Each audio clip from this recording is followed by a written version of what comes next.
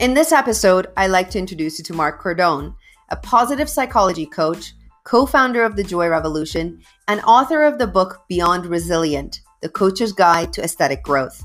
He specializes in transitions, leadership, performance, and well-being, helping people break through to the next level to find their greater enjoyment and purpose in their lives. With a focus on misfit entrepreneurs and leaders who march to the beat of their own drum, Mark's coaching empowers people to claim their own joy as they make a difference for others.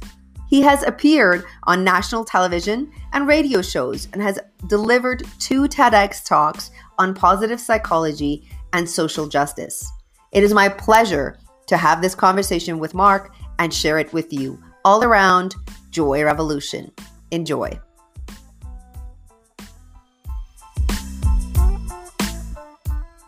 Welcome to another episode with Coach Kathy. Today, I'm so pleased to have my friend, my colleague, someone that I actually look up to. He does inspire me a lot when I listen to his words, when he talks. It just touches the heart and the soul and the feels and all that good stuff. So with me today is Mark Cordone. Welcome to the show, Mark. Hey, Kathy. That was super nice. Super cool. Thank you. Of course. I need you to introduce me like that every single time whenever I walk into a room. I can do that, no problem. So Mark, it was important for me to get you on this show for a few reasons. First, I love your energy and your personality and attitude. Yeah. And second, your message. Your message resonates with me so much on so many levels. And it's about joy and the revolution of joy. I mean, what? So let's talk about that, Mark, a little bit. Can you give us a little bit of a brief history on Mark? Who the heck are you? What you doing here? Oh, yeah. And you want this to be a 20-minute segment, eh? Okay. Yeah, quick. So my parents, now I'm nervous. Yeah, I got so ADD. Parents came here from the Philippines, and both of them started from nothing, became pretty well known in this small Florida town that we're in, right outside of Tampa. And pretty much the messages I received growing up were ones of, you always show face, you never show your temper outside the house, be afraid of God, and you're going to be a doctor like us. Right. And so for the longest time, I felt like I was a black sheep because I was like, I don't think I want to. I want to be Michael Jackson, And as I went into college, there were all these opportunities that I wasn't aware of because I was so tunnel visioned on making my parents happy. So, for example, in this desk right here, I still have it. I have my first paper that I wrote in college. It's the only paper I wrote in college. I never finished another paper in college, grad school, or even my PhD program. I never finished. And he wrote on it, Mark, you have a talent for words. You should consider writing on a regular basis. But I found it too anxiety. I found it made me anxious, and same with public speaking, oh gosh, like anxious. I wanted to tear up my speech, and usually I would tear up my speech, and the reason I do it is so I could reject myself before the audience rejected me. Right. Wow. I started to get into the Filipino community and doing some activism work there, because I think for the majority of my life, like you, I felt like a kind of an outsider. Like, what's different? Why am I different from everybody else? And so I thought the big reason was ostensibly my Asian heritage, my Filipino-ness. You look in the mirror and I don't look like anybody else. I'd like to think that if you were listening to this podcast, you couldn't tell the race that's speaking right now. But it didn't matter to me. What mattered was I didn't look like everybody else. And, I was a really, really angry Asian. I was militant. I wanted Asians to sit with Asians. I wanted Asian American studies, and if you didn't give it to us, we would protest and we'd do all this shit. At an early age, I was like a speaker that toured the country, and I actually, anyone who's in college, this is the way you can hack the system. I said I was an awesome speaker, and my speaking fee was $5,000, and usually colleges wouldn't hire me because they're like, who is this guy? But I'd say to the groups, if you pull me in, I'll give you 2,000 back. And so I got booked like crazy. And I also felt like it was my way of giving back to the Filipinos. They're going to spend 5,000 on something. They might as well have 2,000 to do something with. Going into medicine again was very difficult for me. I now live in the house that I grew up in. We're recording from the house I grew up in, and there's still an oil stain in our dining room, or that room in your house that you only like have it during holidays and when guests are over. You don't really use that. So we call it we call it our sala. And I sat my parents down and I said, I'm not going to be a doctor. I'm actually joining a band. And they threw a fish at me.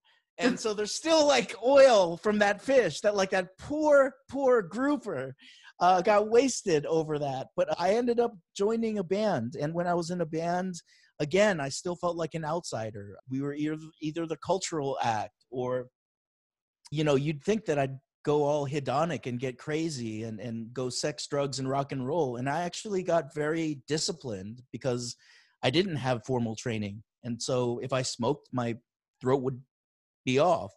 Mm-hmm. And, also I was very I guess I was so insecure that if someone bought me a drink afterwards and wanted to go to the room, I'd be mad about it. I'd be like, you didn't see me you didn't see me as a sexy guy when I walked in. You only saw me as that when I was on stage. Get out of my face, right?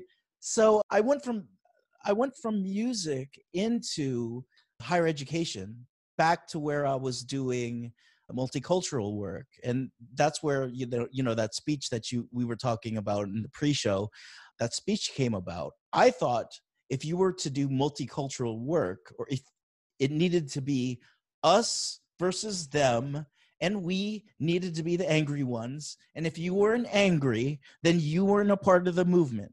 Mm-hmm. You're a sheep. You're weak. You need to speak up for what you want, and then you need to take it, Mm-hmm. And that was really my thoughts on things. And then I found positive psychology, and it changed my way of thinking altogether. Instead of us versus them, we can both sit at the table and agree that we are going to disagree. But more importantly, we are going to listen to what the other person has to say. And maybe we can come to some sort of agreement on some things. But we don't have to turn this into a big hullabaloo and say it's us versus them. Technically speaking, we could have anybody versus anybody else, So when I started to come around with positive psychology, I started to think about social justice from the lens of how can we do social justice through joy. And one of the ways that we can do it is joy, meaning this place of being, I don't want to say content, but you're cool in where you are and who you are. That's kind of like the joy I'm talking about. It's not like the shits and giggles hedonistic joy. It's just kind of like what Aristotle talked about, the good life. He called it eudaimonia, good daemon. You're living the good life. And that felt really good too. And I went into grad school not having ever written a paper, remember? Yeah. I went into my PhD program, and again, I was cool with race now. I was cool with a whole bunch of other things, but I still felt different. I saw the way that my classmates could crank out papers like they were nothing. And I was like, what the fuck? Why can't I do that? And the only way I could do papers is to like write them in metaphors, or I'd have to make it so exciting that I'd be writing about video games for a law class. And then at the end I'd say, and that's why the World of Warcraft relates to our civic engagement, right? But like, and then my teacher would be like, oh, that's brilliant. But the thing is, I didn't know shit about law because like, I didn't really read it. It was hard to read. It was hard to pay attention. I felt all this pressure. I was then living with my partner at the time, and which is great, but there's also this pressure of space. You know, when you're living with someone, you want your space. And as much of a positive psychologist as I was pissed. I was still pissed. Like what? Like the questions going through my head were like, when is it going to be my time? Why am I different from everybody? Why is it so much easier for people to do this? Like it takes me literally in my PhD program, I took a recorder to class. I listened to it in class, and then I played it back on the drive home because it was an hour and a half drive home. And then on the drive back the next week, I played it again to try to get all the information and to understand it and stuff like that. And I still didn't know. Yeah. It was like it didn't stick with me. And I'm seeing people in my class, like, it's just, they get it. And so I started to talk to doctors. What the hell's going on with me? You know, counselor said, well, it's this Asian American identity struggle you're going through. You're a typical case study, right? Another person was like bipolar, mood disorder. Another person, depression. Another person, anxiety. Another person said it was sleep apnea. Another person said it was ADHD. And all the while, like I'm getting pills and things, and I'm getting fat and skinny, and you know, like all this shit's happening to me, and I don't even feel like myself anymore. Like I felt as if what is that, a you know, those things like a jar of water was on top of my head at times. And like when people were speaking to me, it was just like nothing was going through. But then like when I would sit down and jam out with my friends, I could get into flow for like 4 hours with them. Mm-hmm. And so in many ways, you know, I think I was on Vyvanse for a while and I stopped. And what I started pursuing, and I technically have ADHD, but I don't take anything for it. But what I started doing was I'm only going to do the shit that I really like. And it happens to be that the shit that I really like, I get paid for. Nice. And it's meaningful to me and it makes sense. Right. Then you put me in a classroom setting talking about the campus ecology of things, and like it's in one ear and out the other. Is that ADHD? I mean, I'm asking you, is that ADHD?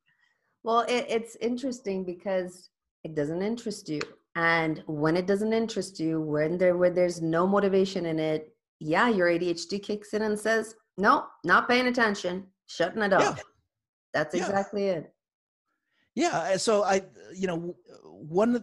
guess the way that oh man, Kathy, did I suffer through so many of those things, because I'm like, I wanted to like pull my eyes out and my hair out, because I'm like, this is what life is going to be like sitting in these boring ass meetings talking about bullshit. And then I'd write down like what I was thinking, and like someone would be like, that's brilliant. Like what you just wrote was brilliant. Can you write something for me? And then I'd try to write something and I'd be like, no, I can't. I'm sorry. I can't even write like one letter for you, you know? And so I think whether I've had it or whether I haven't, I think I do have it. It was important for me to go after the things that were both helpful and lit me up and were helpful for others. It benefited me and others, right? Yeah. It's not an either or an or, right? And not to get too skewed on this, but to like have that as a metaphor, the either or the or, it's the same thing with joy and anger. Joy is like, you are cool with where you're at. You're cool with who you are. You know that you're growing. You know that you're changing. You know that you're going to be a different person in a couple years. But also at the same time, you can be pissed off about what's going on with the treatment of certain marginalized communities in the United States, right? And I think Gandhi did it best. Here's a guy who preached joy, but he was not putting up with the bullshit atrocities that were happening to India from the monarchy. And the guy in peace shows up to the monarchy, no shoes on, I think. He might have been in sandals, homespun clothes, and he drops those fuckers to their knees. And I think joy, people think joy is this sort of like, oh, we're all blissed out type of thing. That's absolutely not what joy is. Joy is that internal feeling that we have of just being at peace. And I felt that before. I felt it when I left my PhD program. Yeah. I feel it talking to you. Like, I feel like I'm in flow with you, you know? And I can also be not upset or angry with you, but I could also agree to disagree with you. And that's still both of us being in joy. Yeah. Right? And I think, Mark, if I could interrupt. Yeah. It's when I hear, I mean, what an amazing story. What a way to own it and say, you know what, I'm going to be the black sheep of the family, and I'm going to do what I want to do. And I'm going to go into the band, and I'm going to try school and see what happens. But then coming full circle to say, no, who am I really, and what lights me up? And you found what lit you up.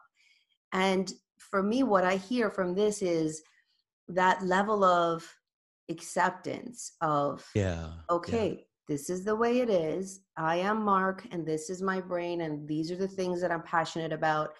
And I won't be able to write a kick-ass talk for you, but I can do it for myself. And talk about tapping into your true genius, which is what I talk about with my clients often, is whose mold are you trying to live by? And that comparison of, well, others do it easier and others have it easier, and why can't I be like the rest of the staff in the team or the other business owners? And just coming to yourself to say, this is how I jive. This is how I run my show, and I'm cool with that. I totally agree with you. I mean, for so long, I felt like I was striving for someone else's dream to come true. Their expectations of me were my expectations. And actually, when I was in a band, I wrote about it. It was a song called "What Went Wrong," and it was like, what I remember writing was like, am I at the point like where a boy becomes a man, and maybe I have to like learn to love something? I have to put myself through a living hell before I learn to love it. It's like, act like you like it, and then you'll just like it. You know? But I didn't like it at the beginning, and I hate it even more now. You know, and so many times in my life that showed up, you know, and now I love this idea of agency and choice, where you get to do things that you want to do. And like, man, when I'm really unhappy, I guess it's ADD, because like, I'll switch jobs like this, like crazy. I'll stop this. I'll get my paycheck and blow it all in one Amazon night, you know? So like, there are those sort of things that happen, but also at the same time, what grounds me is, I can show up when Kathy tells me to show up, do a kick-ass show with her just by focusing in on her, because I like it. I like doing it. And in some way, in some weird fashion, someone could be listening to this episode right now, and they could be saying, I'm pissed off, but I'm ignoring that joy in my life. Or I'm in joy, and I didn't know how to engage in the in the dialogue with, some of the social issues going along. Well, you can totally engage in that, in joy, and then when it gets uncomfortable, when it feels like it's fringing up on your joy, walk away. It's there's a lot of different ways that we can go by things. And I think, I'm not going to go too far into things, but you're absolutely right. There's been these predetermined molds that turn us into automatons that compare each other to other automatons. And instead of thinking about what's good and right for me, it's just like, who is the best at being who's best at being a prototype? Fuck that, man. Now I'm a pissed off positive psychologist. Yeah. So yeah, like, Mark, when it comes to entrepreneurship, because my audience is part entrepreneurs, part professionals. Okay. How have you been able to manage this world of entrepreneurship and contain your ideas and thoughts and creativity and hunker down and stay focused and not compare yourself to other positive psychologists, coaches, and others in the industry? What have you seen that works for you? Routine. Bad word, but we have to have it. Routine, structures. Look at this. Structures upon structures upon structures. I also have, like, squirrel. When you go turn your head, whenever a dog turns their head, whenever a new shiny cool idea comes up, I'll write it on a piece of Post-it note, and I'll put it in a jar.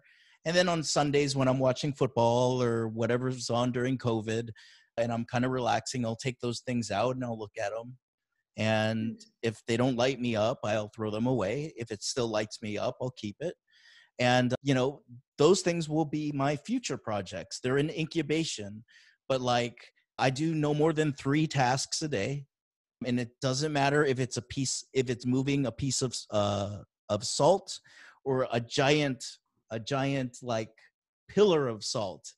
It doesn't matter. Like, just do 3 things a day. Yeah. My morning routine is sacred. It's meditation in the morning, gratefulness practices, a little walk. And that's one of the cool things about being an entrepreneur, is you get to create your structure. Now, when I first became an entrepreneur, I did not think about that. I just thought about the freedom I had. I didn't have to wake up at 5 o'clock in the morning anymore. I didn't have to do this. I didn't have to go to bed at X time. And I had this haywire schedule. And in return, I had unpredictable income coming in. Yes.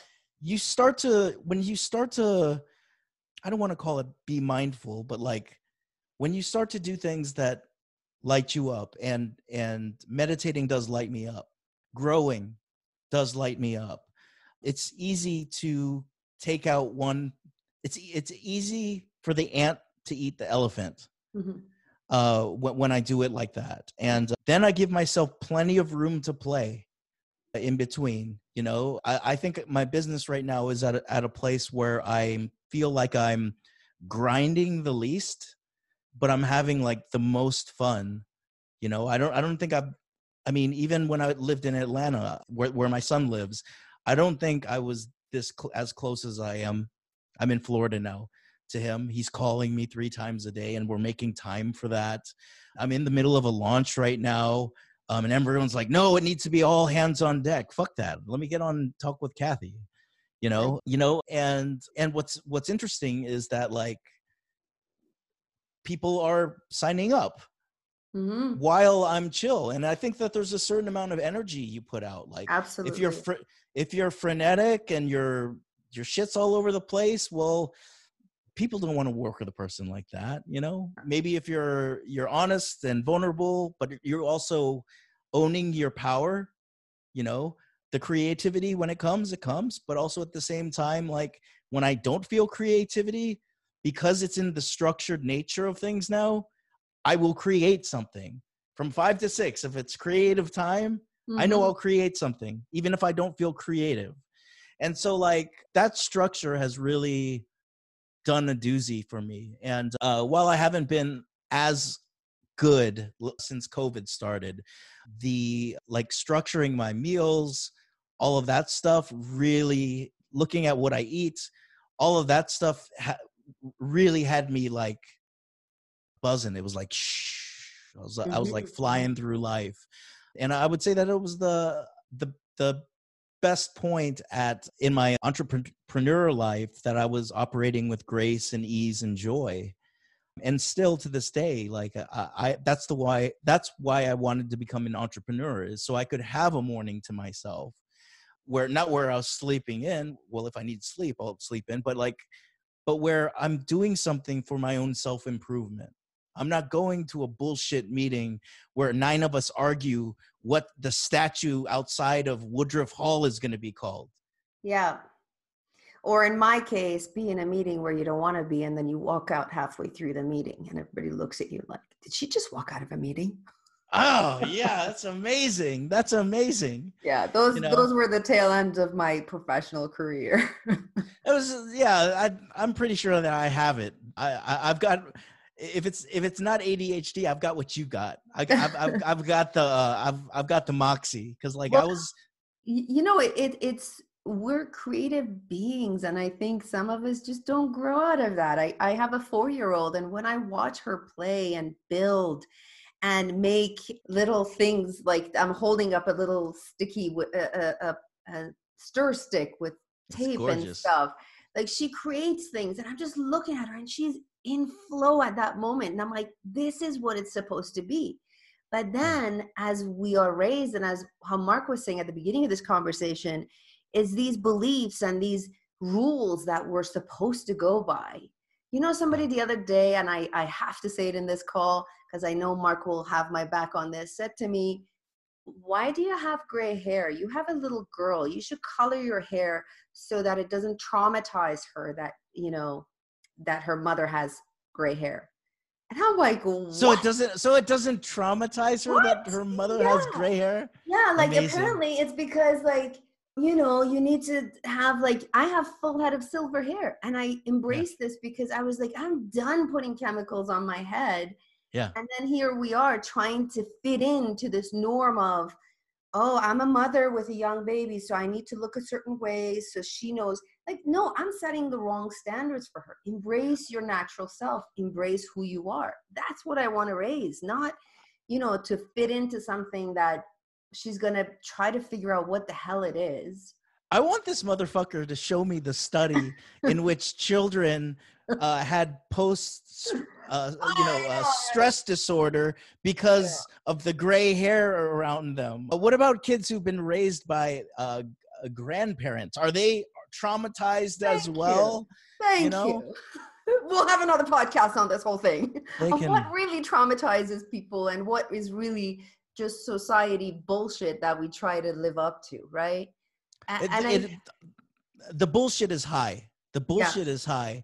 And I think what's going on, and I'm going to go totally off because I get to own my ADHD today. Like I'm going to go totally off, but I think that people are onto the bullshit now.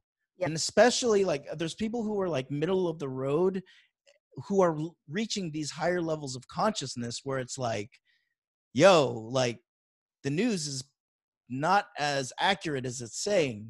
Like there's other things going on in the world that are distracting us.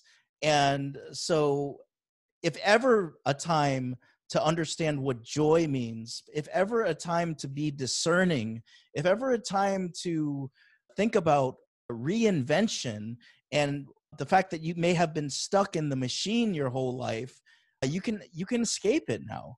You can elevate your consciousness. mm-hmm. And at the end of the day, like, if someone sees something like ADHD as a deficit, well, I can tell you that statistically sound wise, that most artists have ADHD.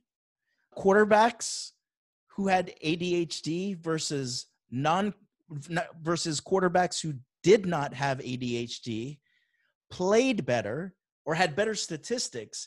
And they think it has to do with the fact that these quarterbacks with ADHD saw the field differently Yes. and had more options. Yeah. It was like their playing field. It wasn't like the coach draws it up and I have to throw it to A. Mm-hmm. These are like field generals. They can see the whole field and they can see the weak point, or they know this guy's coming up, and so they can throw it to the 8th option. And you're telling me that ADHD is somehow stigmatized? Mm-hmm. You know, not you. I'm talking to the virtual you. You know, Yeah. Yeah. people stigmatize it. So, and that's just part of mental health in general. It's stigmatized, but a lot of times people don't see the actual gift that you have of seeing the world differently. Well, and I You think the just majority sees and knows the very tiny, small definition of ADHD, which is it's a learning disability, Mhm, or it's for kids. Most people, that's as far as their education goes. For mhm. those of us who've studied it, who live it, who are in it, it's a lot bigger than that. And it's just being different in a different way. Just kind of like if my eyes are brown and somebody else's eyes are blue, it's doesn't mean they have a deficit and I have a deficit. Yeah. It's unfortunately that. But one of the messages that I wanted to get across between the two of us in this, and especially having you on this call, was around the ADHDers who are out there fighting the good fight to Mhm. break down barriers and stigmas. I was there in the beginning of this journey going, I'm going to fight the good fight about this. I'm going to be at the top of the rooftop shouting it and going, fuck you all. We've got ADHD. We're proud of it. I mean, my the Instagram handle is proudly ADHD for that reason. Yeah. I am proud of it. But at the same time, when you combine it with joy, when you combine it with a bit of ease, and, the message can be that much more impactful when it doesn't come. And you said something in one of your talks. You said anger is contagious. So Mhm, when you're talking from that place of resistance and anger, you get the mhm. other person all wound up too. But Yeah. imagine if you blend the two together, like the way you talk about it. It's Yeah. this beautiful alchemy of the two of them, the joy and anger, doing this dance. So yeah, I needed to say that. Yeah, they all, it's I absolutely, I thought it was beautiful the way that you put it. And I also want to talk very quickly about the fact that I'm not a person who wants to go and put happiness as the number one emotion, and then Mhm. all other emotions uh, are beneath it. That's bullshit. That's toxic positivity. And that's not something that I spit at all. That's the same thing as spiritual bypassing. Messages like only happiness here. That's seriously, that's crazy talk. Mhm. That's crazy talk. Tal Ben Shahar has, in one of his lectures, said, if you're happy 24/7, you're one of two things. You're either dead or you're a sociopath. So our emotions, our anger, our jealousy, those are things that are evolutionarily put there as little things that get our attention to say, like, you're angry at something. Like, what could be the cause of this anger, Mhm. right? In the same way that when you put your hand on a hot stove, you feel pain, right? So, like, if you're a person that's like no pain, and then you put your hand on a hot stove, you're going to realize the reason for pain was to get your hand off the damn stove. And so it's the same thing with these other emotions. And by the way, happiness is fleeting. It's just a bunch of chemicals that Mhm. are released in the brain and then they go away. Joy is different. Joy I consider to be like on a vibrational level. It Nice. vibrates. And when you find somebody who's vibrating in joy, you can go into flow, ADHD or not. Mhm. I'm pausing on purpose because that's pretty good. Uh, That's good. That's good, my friend. Thank you for this.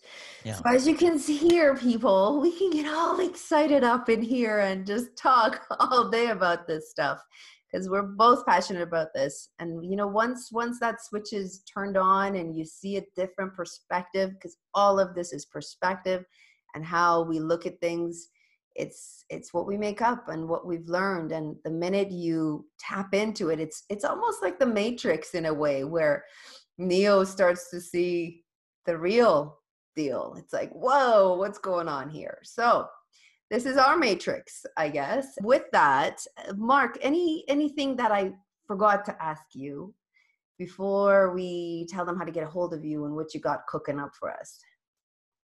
No, I just wanted to follow up with what you said with this idea of consciousness, right? Consciousness is equal to things like data. It's also equal to things like perspective. So ADHD, I consider just to be another perspective.